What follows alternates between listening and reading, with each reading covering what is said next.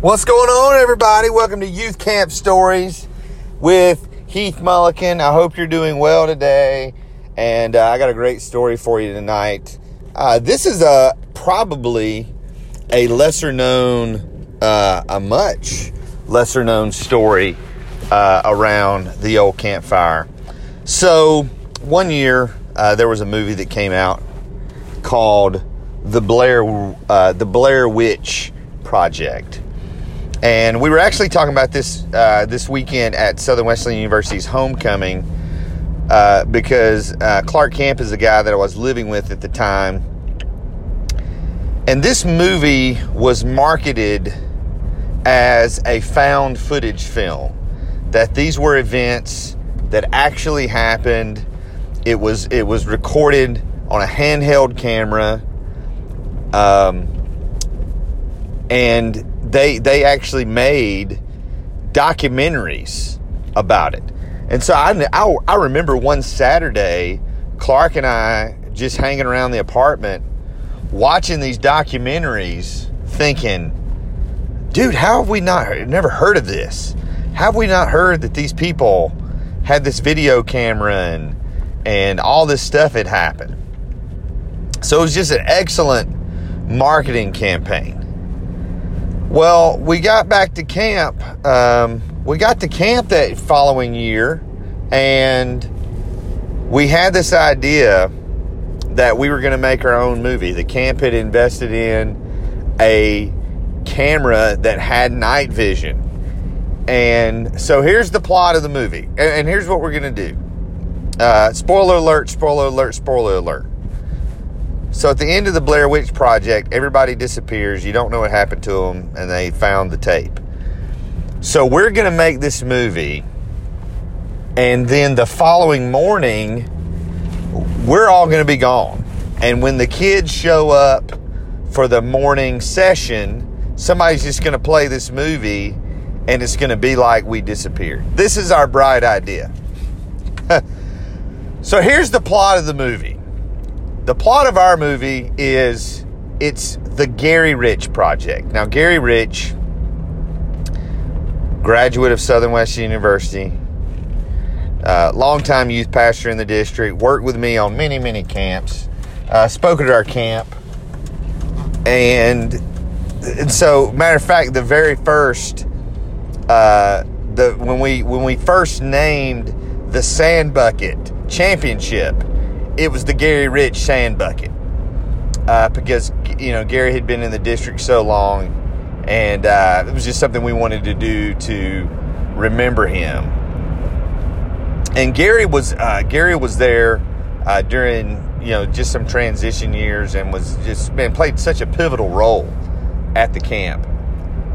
So the theme of this movie, so we start out, we're in the canteen, and I know I'm going to leave somebody out, so I apologize in advance. So we're in the canteen, and somebody's like, hey, did you see Gary tonight? I didn't see Gary tonight. Where's Gary? Well, I thought his truck was here. So we go in the parking lot. There's Gary's truck. We can't find him. And we decide we're going to look all over the campground looking for Gary Rich. Now, again, you got to admit, one of the reasons we're doing this movie is we got this really cool video camera with night vision. Pretty cool thing. So all this is shot with that green night vision look. And a really good picture is just green and night vision. So the first place we go look is up behind Bethany Cottage. And up behind Bethany Cottage, there was this barn with some equipment that was like, and I may be wrong about this, somebody correct me, but there was like firefighting equipment in there. So there was like this metal tunnel that you would crawl in to train, like crawling through a small space or something like that. So we look in this tunnel, and one of the guys, David Phillips, is like, hey, I'm going to go, there's something in this tunnel. So he crawls up in there, and after a few minutes, we can't hear anything. And we look in there and he's gone. So David is gone. And the only thing we see is David had a walking stick and a hat. And behind us, like we look up in this tunnel, David's gone, but his walking stick and his hat appear behind us. So we're kind of like, okay, what's going on? This is kind of creepy. Maybe David is playing a joke on us. So the next place we go is out where the RV park is. There's a bathhouse, and I may get some of the details. Again, this tape has been lost to history. So I know the plot of the movie. I may just not remember all of the scenes. So I think we go to the bathhouse, and somebody goes in there, or somebody goes behind the bathhouse, and then they disappear, and we don't know where they're at. And we're kind of like, hey, we're calling into the woods. Hey, you guys, what are you guys doing? Quit messing around. And we can't find them. So now we're looking for Gary. Now we're looking for David. Now we're looking for somebody else. We can't find them. We don't know where they are. Next, there was one other place we went and somebody disappeared, but you get the picture. Everybody's just disappeared. Well, everybody's just disappeared. We get to the old pool at the back of the camp. Now, this pool, that's an episode on its own. This pool that Table Rock Wesleyan Camp used to have. Let me tell you, there's some legends and some stories about that pool that I will save for a later time. At this point in time in our history, the pool is closed. It's no longer in use. Greg Edmonds takes the camera. He's looking over the fence of the pool, and all of a sudden he just falls backwards and the camera is just shooting straight up in the air. So I come upon the camera with, I want to say, Brian Swink.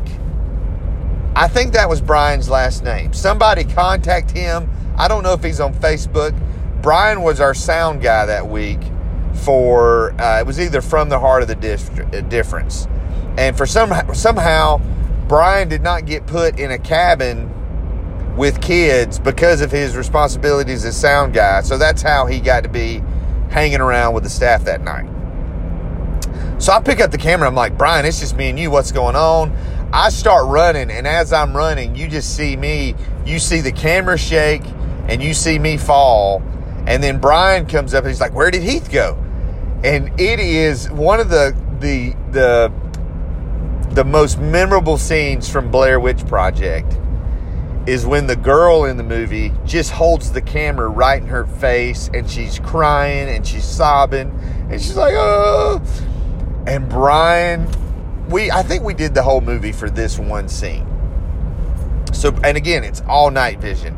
Brian holds this camera up to his face is like, oh no, I'm just a sound guy. They're going to think I did it. They're going to think I got rid of everybody. Oh no. And then the camera falls again. And that might have been when the camera fell while he was running. So that's the movie. And the tape just goes off. So the next morning, we skip breakfast. We go down to the worship center, and we go up where the old sound booth is above the nursery. We're up kind of there in the attic. They come in. One of the counselors is instructed to come in and we don't know where everybody is. Everybody sit here. And because typically during this morning, we would be doing cabin inspections and filming a video for that. But we didn't do that this year. So they come down, play the video, and when the video's over, everybody's just bewildered. The video does not get the reaction that we think. We jump out, surprise everybody. Hey, we're not gone, blah, blah, blah, blah, blah. We weren't up too late. 2 o'clock maybe, 2:30. Not as, one of the episodes I'm getting ready to record for this podcast is how and why we used to get no sleep at camp.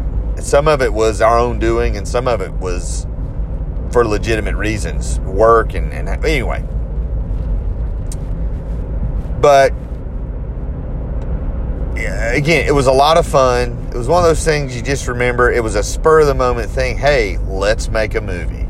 And, we made this, I think it was like a 25-minute movie, so it wasn't too long. I think it probably took me longer to edit it than it did to actually film it. And the cool thing is, we didn't really have to reshoot any scenes. Everybody got it on the first take. It was pretty incredible. I thought it was a good idea at the time. I thought it could win awards. I really did. It was that good of a movie. And Brian Swink, we kind of quoted him. That kind of became a line. I'm just a sound guy. Brian had this, unmistakable voice. And it was just a great, great scene. It was a lot of fun. The kids didn't really, I don't think they got it. They didn't get the reference. And that happens a lot at camp. They didn't get the reference. Some of them didn't know who Gary Rich was. But for us, for those couple of hours, it was really good. And, we would have normally been goofing off or going to bed at that time at night. And this time we chose to make a movie. I know we're not the only people who made a movie at camp. I would love to hear, if your camp made a movie or a video, I would love to hear about that. I would love to hear, what kind of crazy things happen after curfew.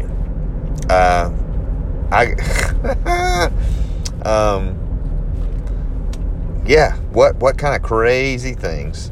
But anyway, that's my movie making story. The Gary Rich Project. It did not make as much money as the Blair Witch Project, and certainly did not have the number of sequels that it did. But again, it was fun, and so shout out to everybody involved in that. If you're listening to this and you were involved in the making of that movie and I left you out, I'm sorry. I can't remember if Wes was involved in that. Matt Leroy, I think Matt Leroy maybe was involved in that movie. Perhaps. Again, I don't know. But if you were, message me. Let me know your memory. And or text me. If you're listening to this, you probably got my cell phone number. Yeah, shoot me a text. Let me know your memories of this fine piece of cinematic history. Hey, thanks for listening to Youth Camp Stories. Lots of great stuff coming. Thanks for all your support, and we'll see you soon.